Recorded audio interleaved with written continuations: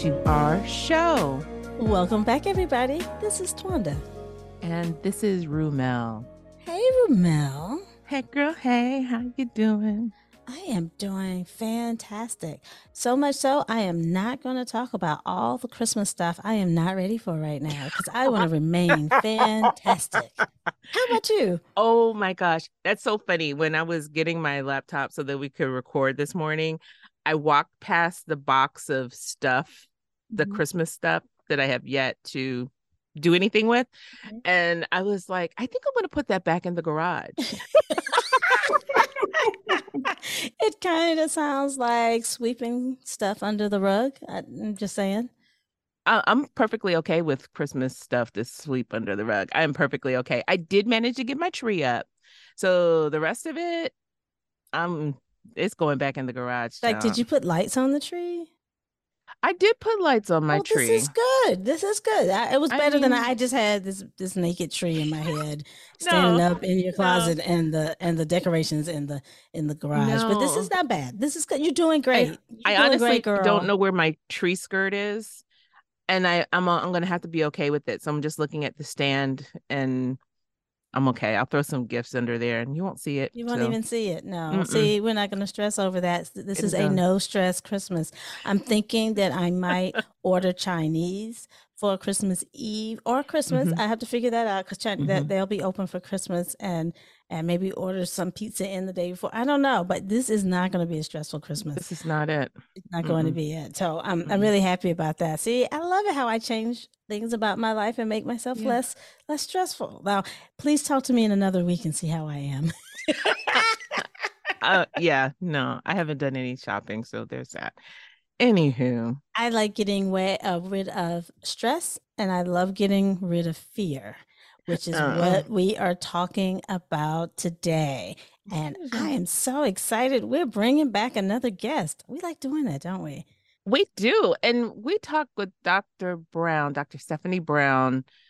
I think it was like last year, or maybe it could have been even 2 years. Oh, I think it was 2 years ago. Wow. That's crazy. Well, that's only because we only talked to her on the podcast 2 years ago. I was like, well, we talked to her and we talked to her. I know. Yeah, because we actually collaborated on Clubhouse for a while too. So we still get to hang out with Dr. Stephanie Brown, but we're happy to have her back. I was actually I follow Dr. Brown on Facebook, and in the last 2 years, just watching her progression and it's just been really inspiring. And I just got to a point where I was like, girl, can you please come back on the show? Because I can't even take it anymore. I have got to get some of what you got right now. So I want to introduce y'all to Dr. Stephanie Brown.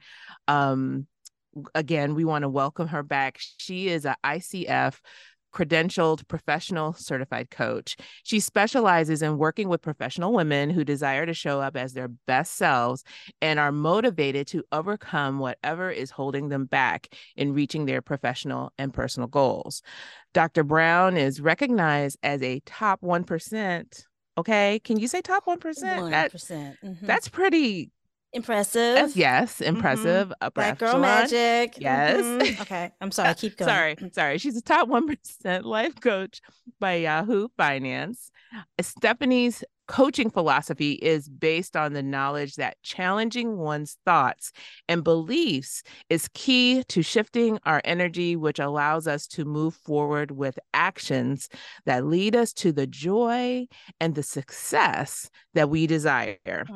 Her signature coaching membership is called Queens Realign Coaching and is a space for Black professional women to receive coaching, accountability in a supportive group as they learn techniques and tools to help them achieve their goals. I mean, top 1%, girl. Yeah, welcome back, Stephanie. This is amazing. Thank you. It's so good to be back. This is definitely one of my favorite podcasts to listen to and one of my favorite podcasts to be on. So it's wonderful to be back. Oh, I'm so glad to have you. I mean, like, okay, so Tawanda actually alluded to the fact that we're going to be talking to you about fear. I think she's going to be talking to us about fear because I have questions. To you. Is she talking to you? No. Yeah, okay. Yeah. Because you don't have fear. So I don't have any fear. Okay. No, and I think that's part of the problem is that we don't recognize as we get older, we think that we've overcome a lot of things, and guess what? There's a lot of stuff that we actually do have a lot of fears kind of wrapped up. And Dr. Brown, is it okay if I call you Stephanie? Because I'm going to probably end up calling you Stephanie. Okay. But yeah, we call her Stephanie all the time. I'm not just playing. Okay, go for it. No, that's what I mean. Like I don't want to be disrespectful though. But she has come up with 9 steps to becoming fearless. And so we want to talk to her about that because we need some help. I know Tawanda needs help. I don't need help. Oh my gosh. Tawanda needs help. I need help, huh? Okay, it's just me. Ramel brought this up. You. Ramel brought this, the 9 steps to being fearless up, and I read through them, and they are very, very clear. But I also oftentimes realize, in reading them, I realize where, I might not be owning up to some fears. I might not be owning up to how I'm actually addressing them and thinking I'm addressing them when I'm really not. So I just thought it would be good to consult with the expert and find out if I'm understanding her the right way, and let her call me out if need be. If I'm just like, making myself, just ignoring the obvious. So with that, I feel like we should let people know what the 9 steps are. Is that the something? 9 fears. Yeah, right? the 9. No, steps 9 to being steps fearless. To becoming. Yes, my bad. I was right. I'll step back. Okay. Is that Stephanie? Are you in a position to read those off for us? Sure. So the 9 steps that I came up with to becoming fearless, because it's interesting as you talk, and I know, Ramel, you don't have any fears. I have so many fears, right? I have so many fears and have had so many fears that I had to come up with steps to deal with becoming fearless, because in order to do what I want to do, I have to continually become fearless. So the 9 steps, the first step is to acknowledge your fear, right? We all have fears. Sometimes they are a little bit more apparent than other times. Sometimes we're conscious of them. Sometimes they're unconscious. But to acknowledge your fears, the second step is to confront it. The third step is to use positive self-talk. A lot of our fears are really in our minds and our thoughts.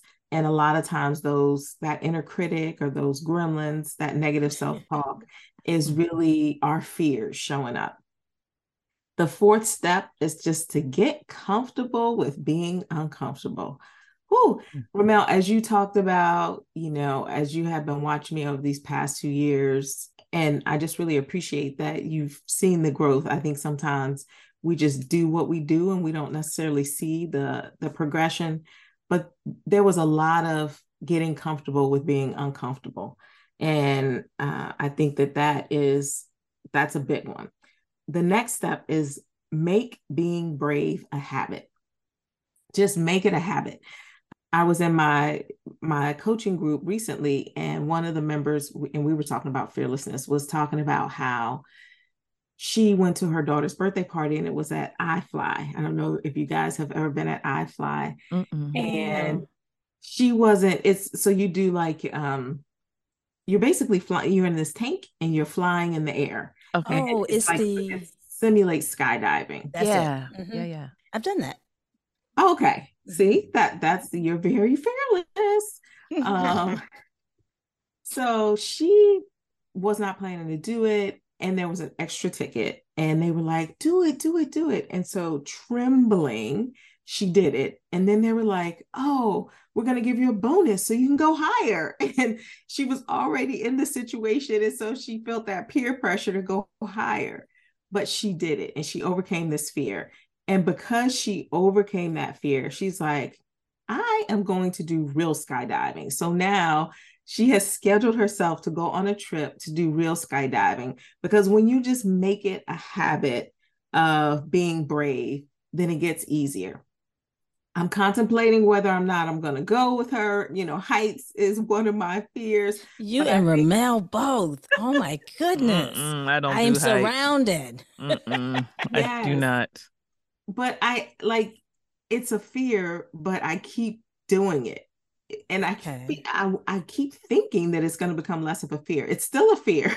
I still keep doing it. Like I zip lined in some country, and I was climbing up the thing, and I was like, okay, I'm going back. My husband's like, you can't go back. I was like, I'm going back. And I got to the thing. I'm asking the guy, well, what about? And he just pushed me. All of a sudden, I'm thousands of feet.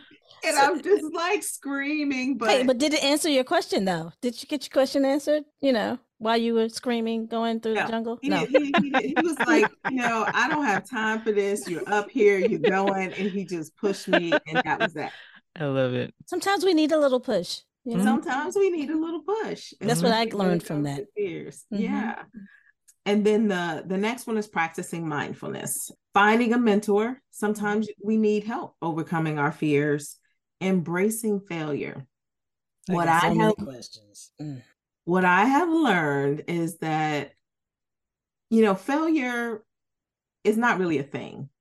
You can choose for it to be a thing, or you can choose for it not to be a thing. So the way I look at it is, if I just take the word failure out of my vocabulary, and I look at that concept as, by God's grace, I got a chance to do and try.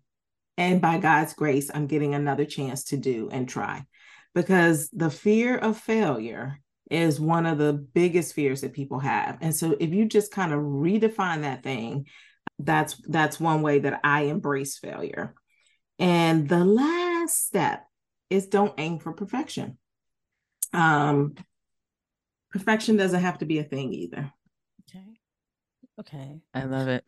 Yeah. Well, we saw it. We loved it. We read over it a few times, and then I said, hey, Ramel, what does this mean? And she was like, well, I think it means. I was like, I don't know if that's what it means, because I think it means. And then we, had our little argument. I was like, okay, I know who to ask. Let's get Stephanie on top of this for us. So I wanted to go backwards and address each of them, because we had some questions. And then maybe you can help us get through it. As far as acknowledging fear, that was the first one. I think that one was pretty simple. We know the things that we are afraid of. It's not something I always want to tell people in public. So when I'm acknowledging this fear, I'm just telling me. I'm not necessarily telling the world.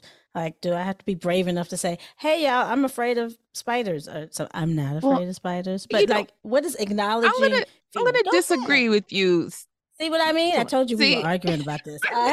Here we go. I think it's easy when you have a fear of spiders, or if you have a fear of heights, because they induce a actual feeling in you. I think right. Okay. But when you have, say, a fear of failure, that doesn't necessarily, you don't necessarily feel a certain way about it. I think it's like or if I have a fear of completing a project, my fear of completing that project doesn't necessarily show up as a feeling. It shows up as a result of me not completing a project.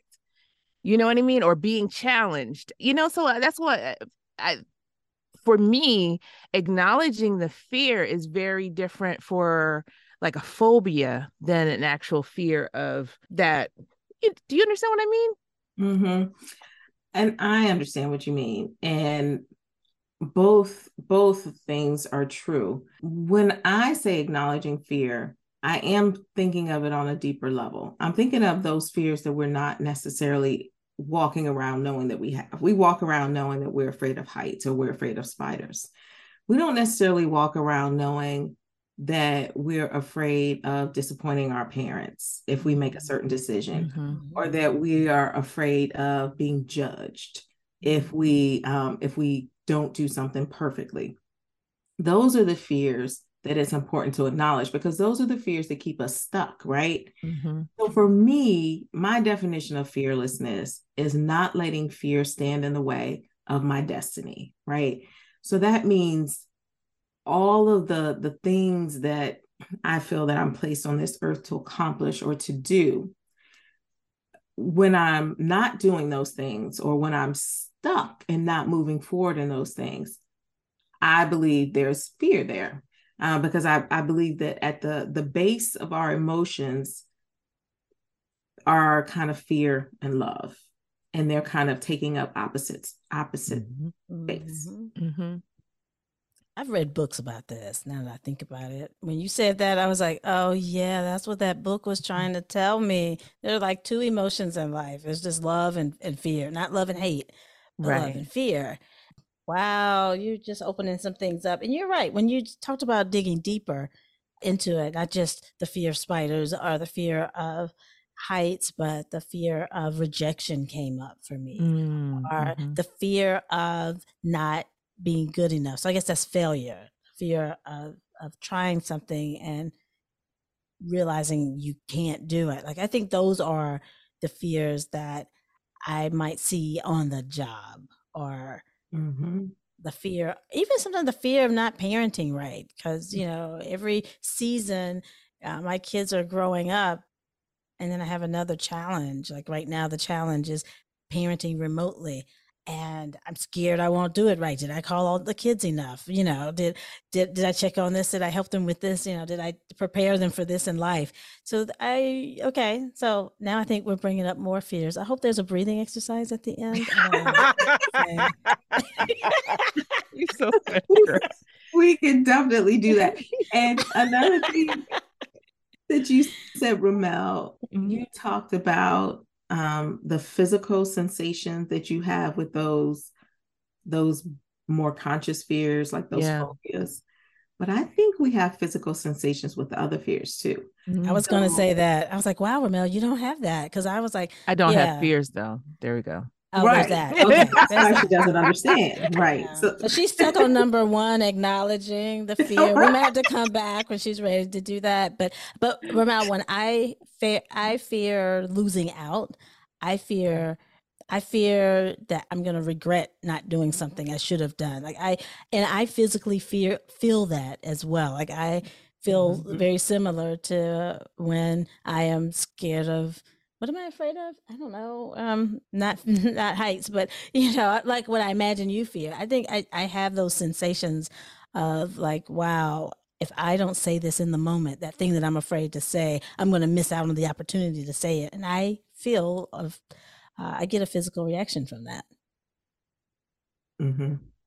So let's talk about confronting it, though, because I know you thought it was really easy. Confront it. Does that mean that's doing the thing that scares you? Not necessarily. So I think that once you acknowledge it, you're like, okay, so there is a fear here, like you said, a fear of getting it wrong when you're remote parenting.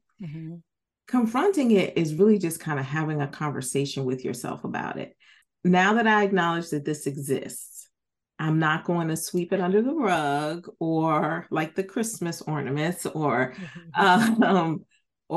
pretend that it's not there. I'm going to actually confront it and deal with it. And maybe that might mean saying, okay, yes, you're here. I acknowledge you, but you only have the power that I give you, right? So I'm taking away your power. I'm just, I'm taking away your power. And I understand you're here and maybe you're trying to protect me, but I don't need you anymore. So just kind of looking at it face on, seeing what role it's playing in your life, how it's affecting you, and deciding if you want it to continue to play that role or not. So that's what I think of when I say confronting it.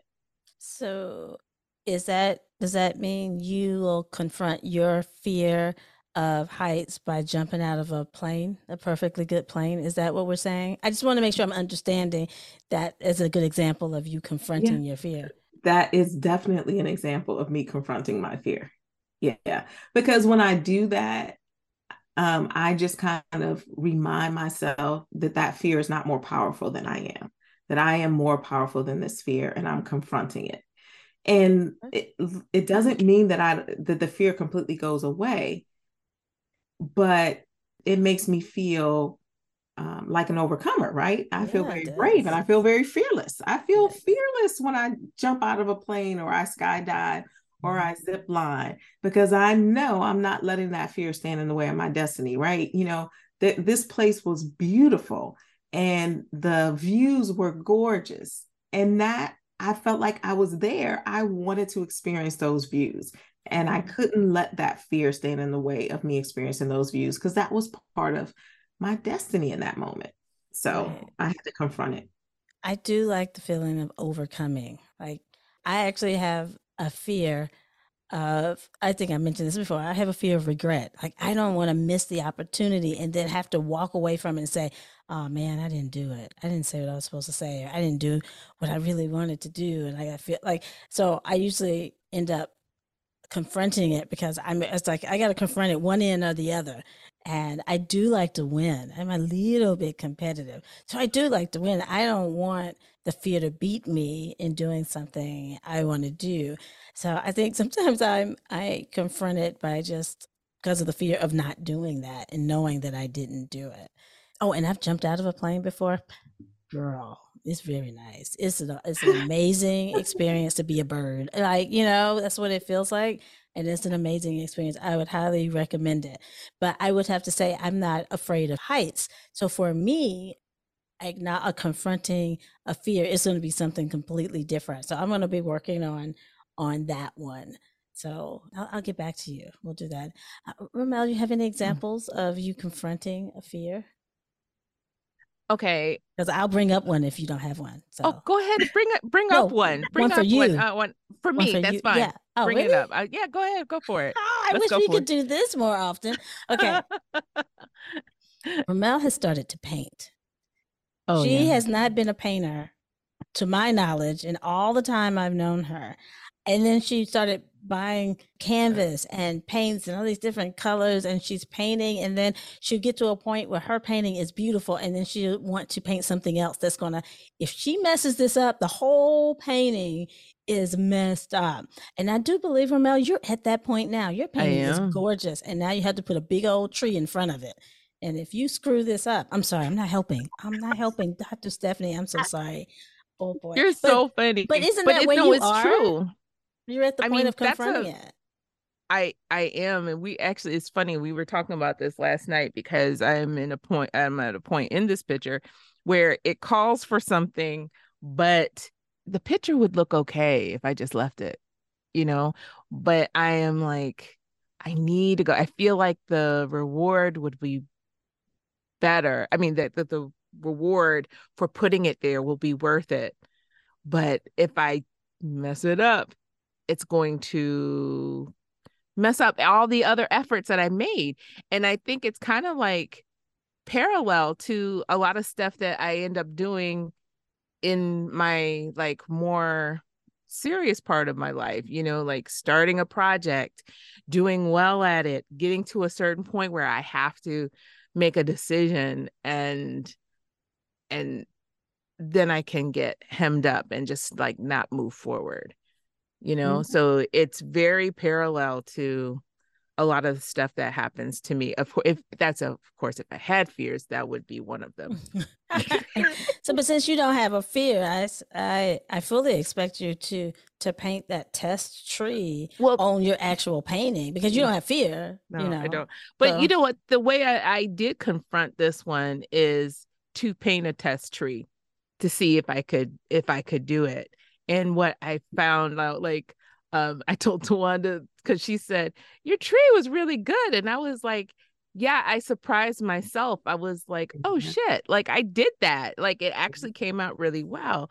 And so for me, the baby step was to do the test tree to see whether it would work in that space, and that I did have it within me to do it.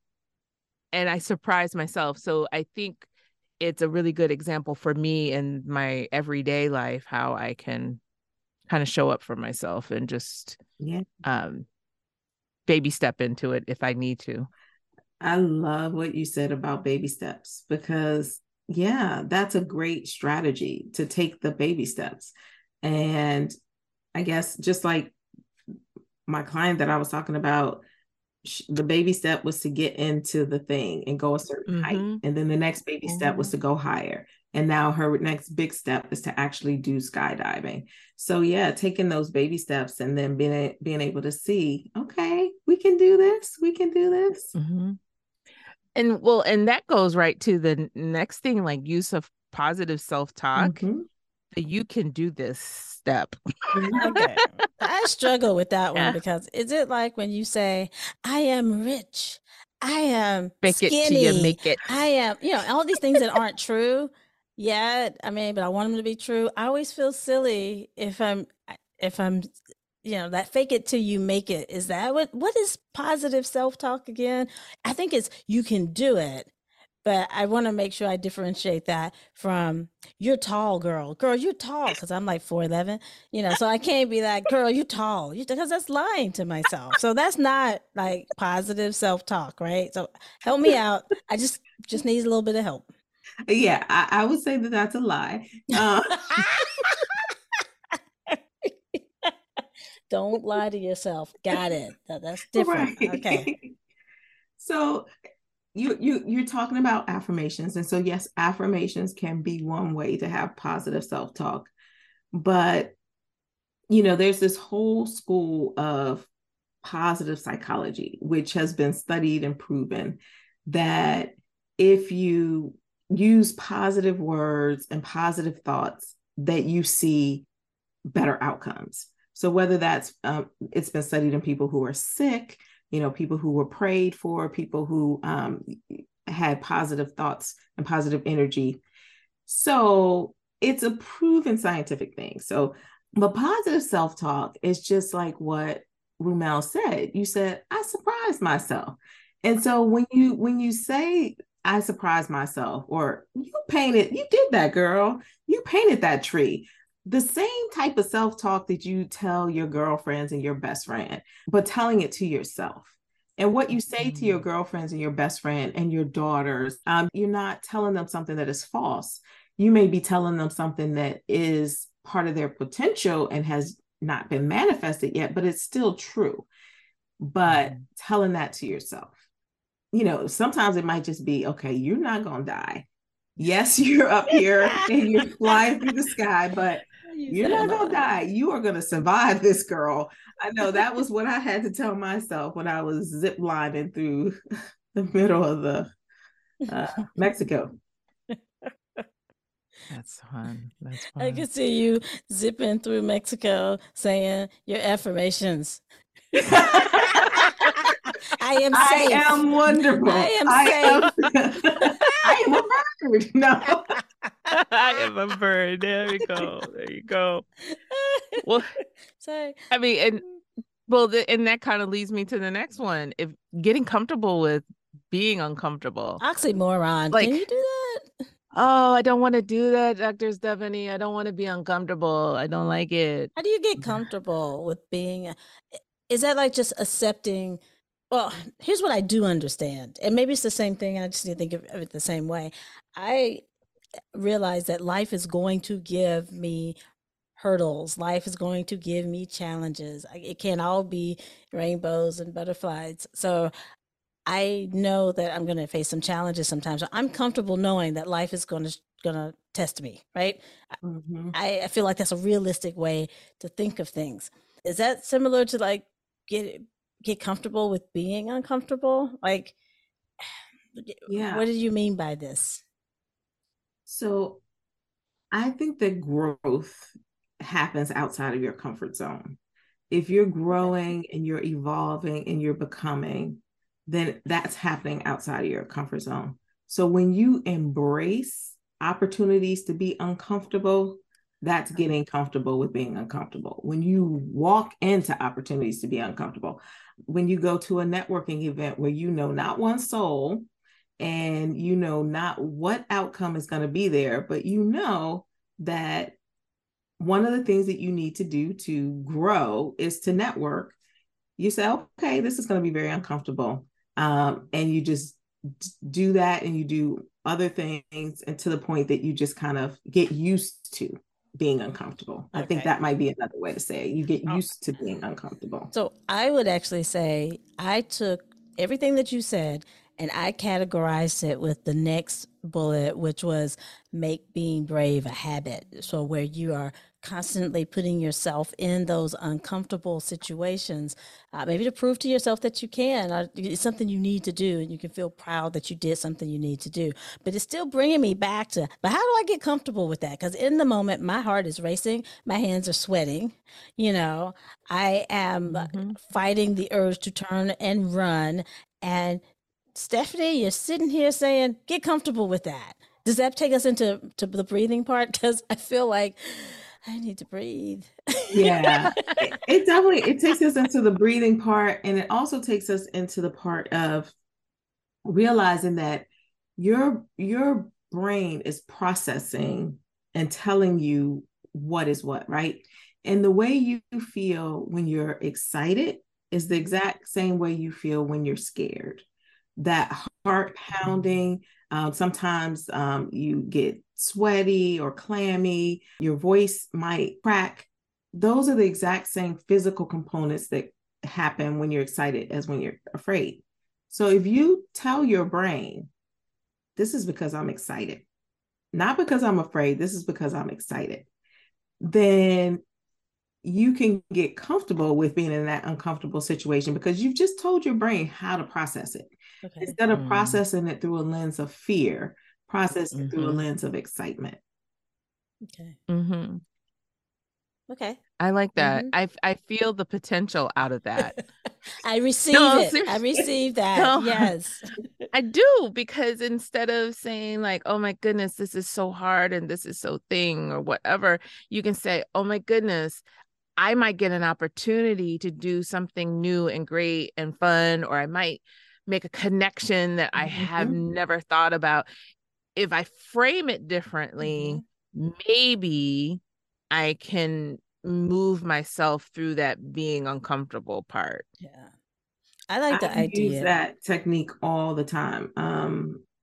I think it was Mel Robbins who I first heard that technique from, and I use it all the time. And then, like I said, in the beginning, I've had a lot of fears. Like I was one of those little kids. My mom was an artist too, Romel, and she drew this beautiful mural on my bedroom. And it was like Charlie Brown and Lucy and all of these figures on my bedroom walls. And so it was beautiful in the daytime.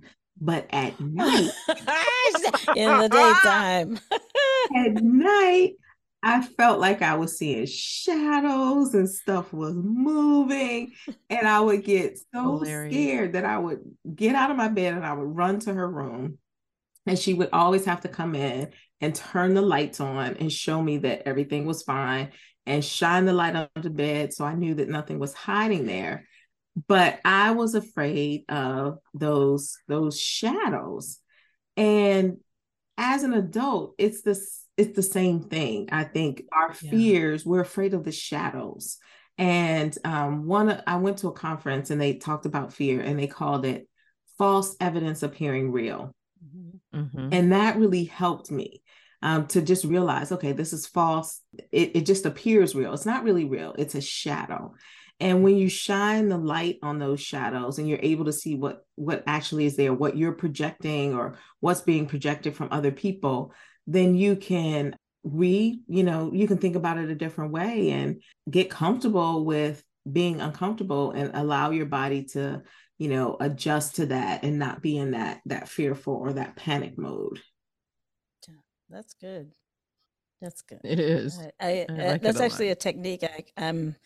Oh no, I'm looking forward to feeling fear, but I'm looking forward to the next time I feel that fearful sensation and telling myself, this is excitement, you take this, this is excitement, and seeing if I can rewire that. I present in front of people for a living, and most of the time it's not a fear. I get a nervousness right at the beginning, and I do it so often, I'm surprised that I still get that nervous feeling. So I just say, this means it's go time. I've turned that into, my body says, all right, do the magic that you do. It's about to go time. But instead of thinking of it as fear, I just say, I do. I was like, okay, I think I'm just excited to get started. So I think that might work for me. I'm going to try that out. I'll let you know how it works. Okay. No, I'm excited to actually use that because I have a few things that are coming up this year that this year, because there's like 3 weeks or 2 weeks left of this year. You mean next year, right? Oh, excuse me, next okay, just year. Checking. Within the next 365 I got it. days, I'm following you. Okay. Carry on. Thank you. But it's gonna make me they're gonna make me uncomfortable. And so I appreciate you giving me some way to frame some of those feelings as they approach, to be able to manage them and move forward, because there are things that I absolutely want to do. That's the stupid thing, Stephanie. There's things that I absolutely want to do. It's not like I'm being challenged to do things I don't want to do. I'm being challenged to do things that I absolutely, if you had asked me last year, I probably wouldn't have even mentioned that, but it would have been like, traveling or creating a business or doing these kinds of things. And those are all things that I'm going to be doing. Great. But now it's like, whew, all right.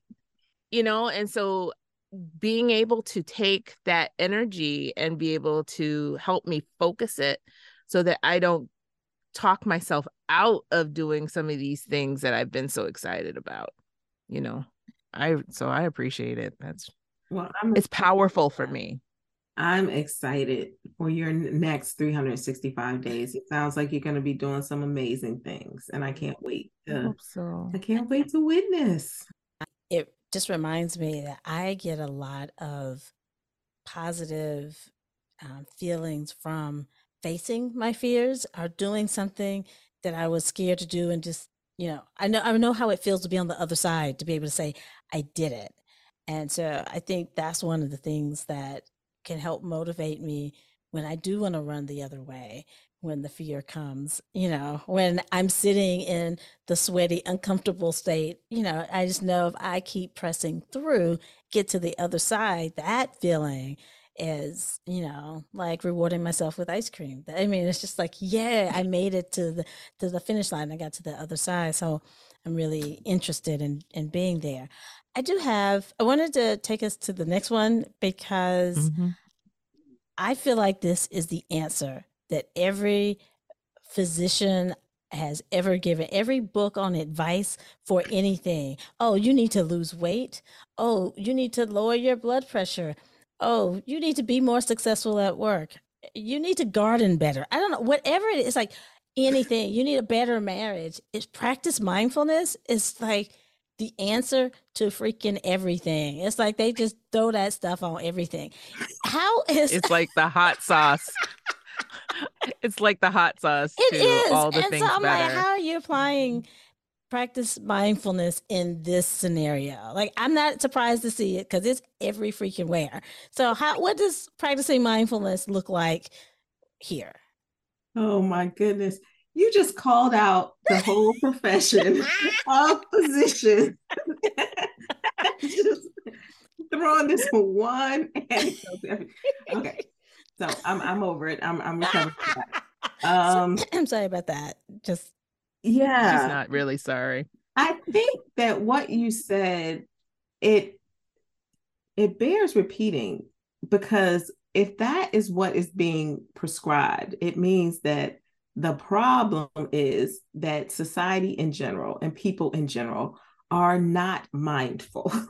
And that's why mindfulness can be the answer to so many different things. I think most of us are kind of on autopilot, on a hamster wheel. I mean, there's so many things to keep track of in life. I believe we have to balance doing with being. That there's a balance between doing and being, and that the doing is when we pour out energy, and that the being is when energy is being poured into us. And the being is also kind of a state of just kind of resting in our authentic self in whatever form that takes. So that's what I mean when I'm saying practice mindfulness. So if you are stuck, your fear is keeping you stuck because you're afraid of failure, you're afraid of judgment, you're afraid of whatever it is. You've already acknowledged it, you've confronted it and said, okay, you're here, I'm going to find a way around you. Then in order to really get to that space of dealing with it, because most of the time that fear is in your unconscious space, you have to get out of that doing and get into being, because that's really where you're going to be able to address it. And so to get into a being state, practicing mindfulness is a great way to do that. So that can be meditation, that can be journaling, that can be yoga, that can be breathing, that can be anything that allows you to just clear your mind and be present, just to be present. So that's what I mean by practicing mindfulness, because as you're going through doing all the things that you do, that's not the battlefield where you confront and overcome fear. Say that one more time for the people in the back. That space of just doing and being in constant production, being on the hamster wheel, that's not the battlefield where you confront fear. Thank you. Oh, yeah. I got a little bit of the shivers on that one. I like that one. I like that one. Okay.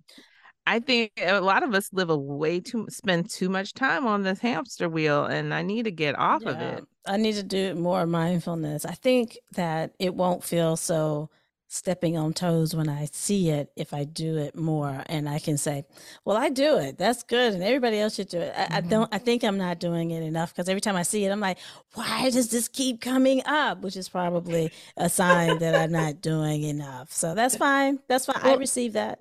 I'm okay. You know what I will say is, since I started painting again, I mean, like, since I started like really actually working on this, like I would say almost every day, it's that time. I have no other time to think about anything else but each individual stroke, each individual thing. And it gives my mind a break from all the other things that are around me, more so than when I actually sit down and try to meditate. When I sit down and try to meditate, it's like, hey girl, what you doing over there? Did you buy those Christmas gifts yet? Yeah, like, so what time are we getting up from here? Because I got things to do. I don't ever think about those things when I'm painting. All of a sudden I finish doing what I said I was going to do, and it's however minutes later. It's like literally however minutes later. It's just, it kind of melts away. I love that. And so I have tried traditional meditation, if you will, like sitting down and trying to be quiet, and I can do it, but it takes a lot more effort than me just focusing and doing something I really enjoy and just kind of removing the hamster wheel. It's very calming to me.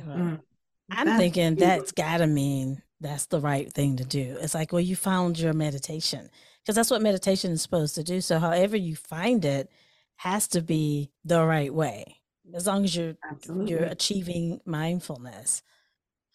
And that's a beautiful expression of being, of your being, and practicing mindfulness.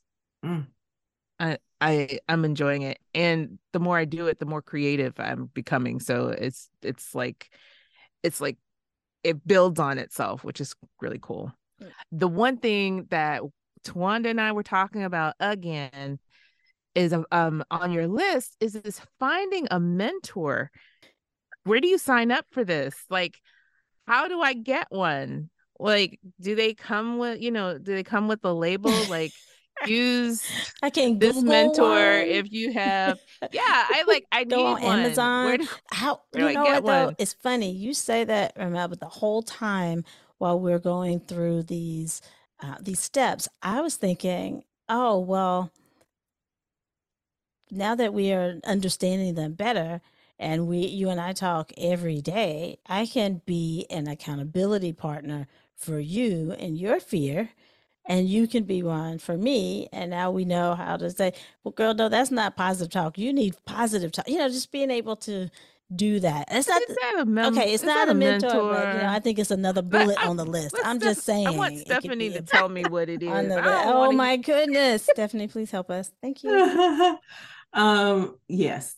I don't think that there's a such thing as a fearlessness mentor, but I think that you find mentors who are fearless in ways that you want to be fearless, right? So when you see those people who have stepped out there and not let fear stand in the way of their destiny, in whatever aspect that is, whether it's a parent, another parent, like I look for mentors and people who are parenting teens or parenting children older than mine all the time, because I'm like, I am terrified about this kid. He's not doing this or he's not doing that.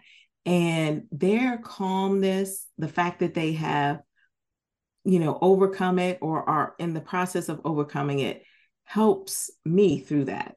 So when I say find a mentor, I mean people who have kind of done the things that you want to do, that you fear may be standing in the way of what you want to do. And they can encourage you along the way. They can also be your accountability partner, and they can just be a great inspiration for you because, if they can do it, you can do it. Growing up, I always heard, God is no respecter of persons. And so I always say, okay, if this person was able to do it, God is no respecter of persons. I can do it too. So that means we really can pick, it can be somebody who we know and we can talk to and ask questions of, but it sounds like we can also pick someone who we might not have an actual personal relationship with, but we can see maybe they wrote a book, but but everybody's putting stuff on the gram, but you can learn from other people's experience and they can mentor you maybe even afar, just seeing what they did. Absolutely. Okay. It sounds like you could have more than one. In that case, yeah. Right? Like one for parenting, one for career. Yeah. Absolutely. You can have multiple. I mean, I've never met Tony Robbins, but I still consider him to be a mentor in terms of following his story. I would say Deepak Chopra, I consider him to be a mentor and just kind of, people whose energy I resonate with or experience I resonate with, and they've kind of overcome some of the fears that I might be going through. That makes so much sense. All right. So I want to tell you guys a few things. Why is it funny? I am not. I don't know. You're just anticipating the funny? I'm anticipating. No, this one's not funny. This one's, I want to let you guys know that I haven't saved up as much money as I would have liked to by this point in my life.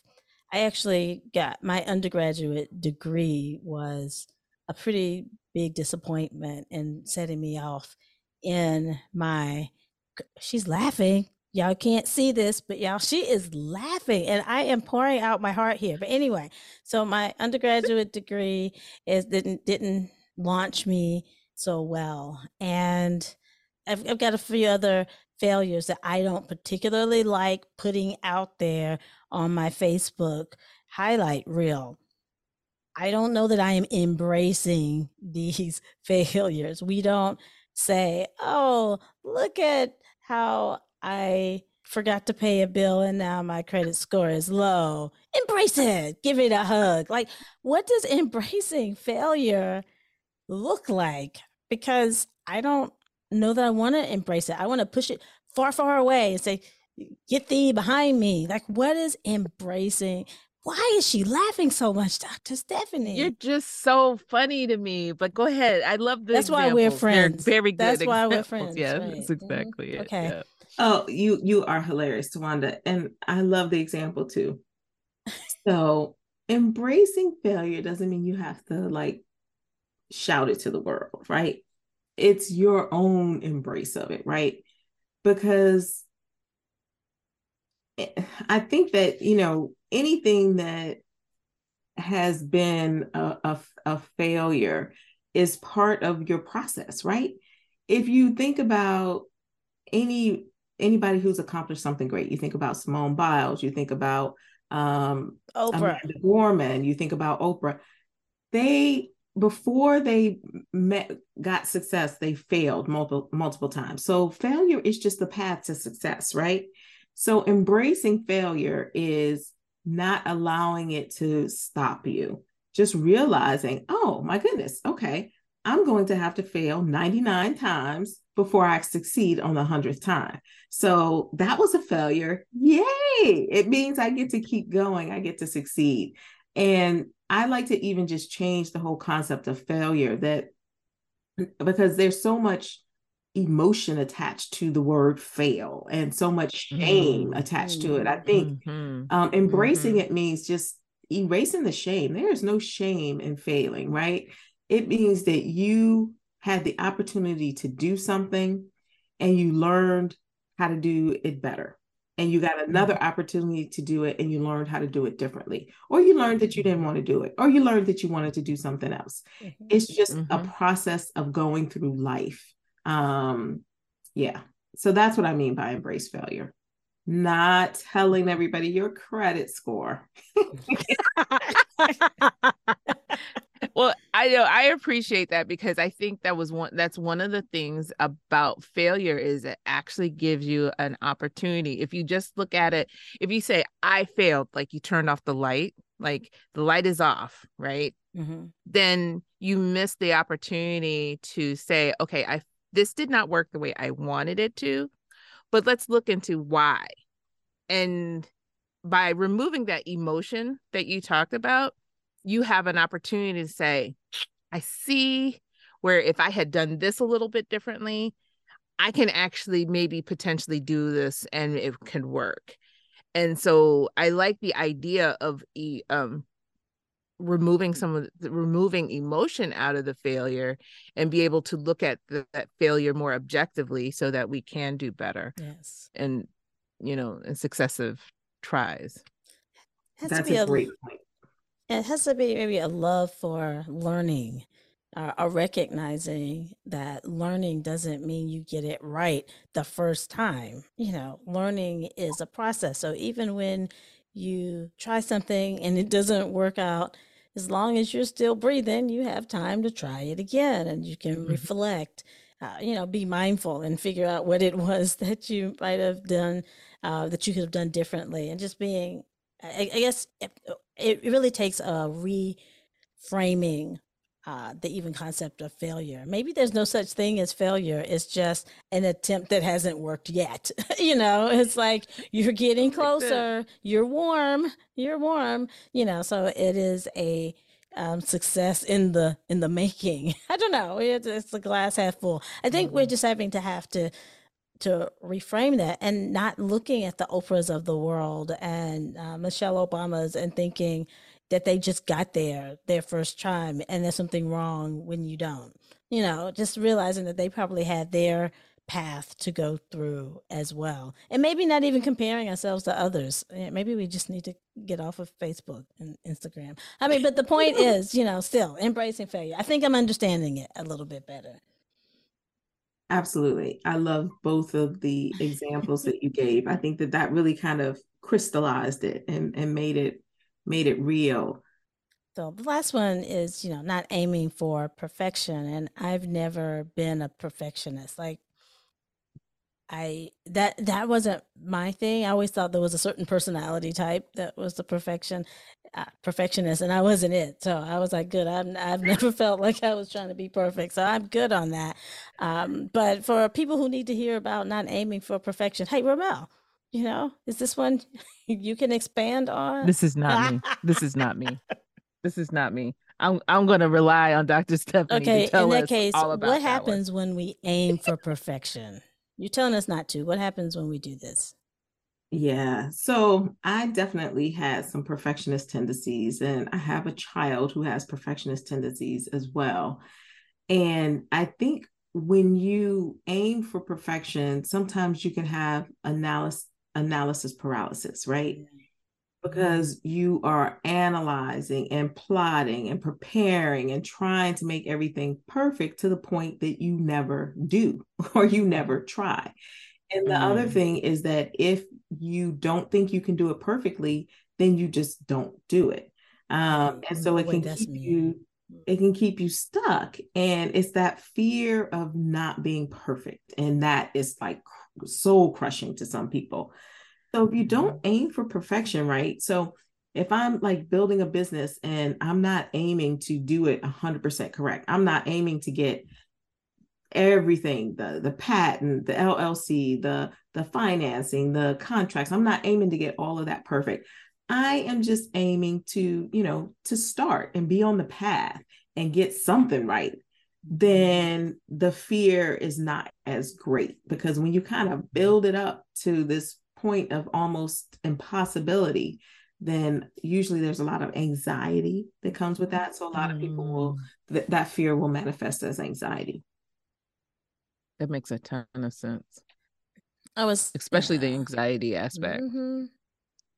Yeah. I'm not a perfectionist, but there are some, I definitely I can acknowledge that anxiety when it comes, and I don't think, I'm not trying to be perfect, but I'm trying to perform at my best. I'm trying to appear, I wanted to be my version of successful, and the fear of not hitting that causes anxiety.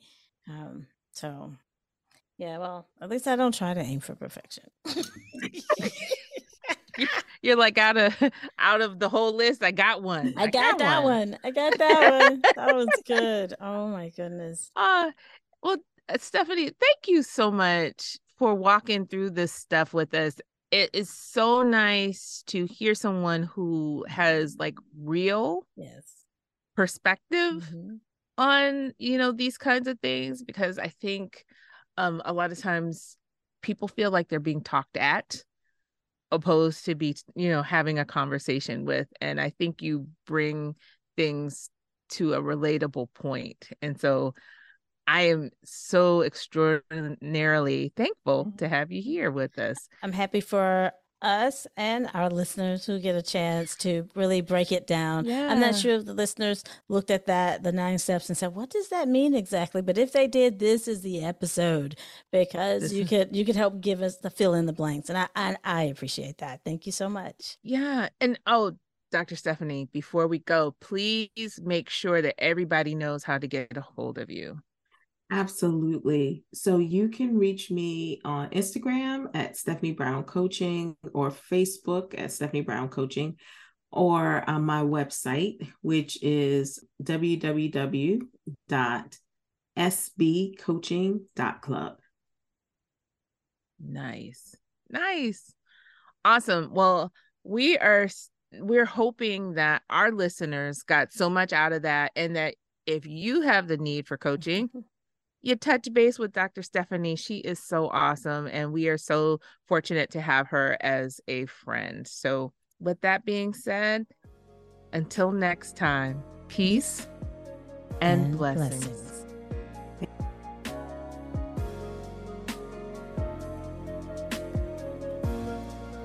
Thanks for joining us today. Don't forget to subscribe wherever you listen to this podcast. You can also find us on Facebook, Twitter, and Instagram at Girl Podcast. That's girl with 3 R's. And if you want to participate in our segment, Ask Your Girlfriends, email us at girlpodcast@gmail.com. That's girl with 3 R's. So until next time, peace and blessings.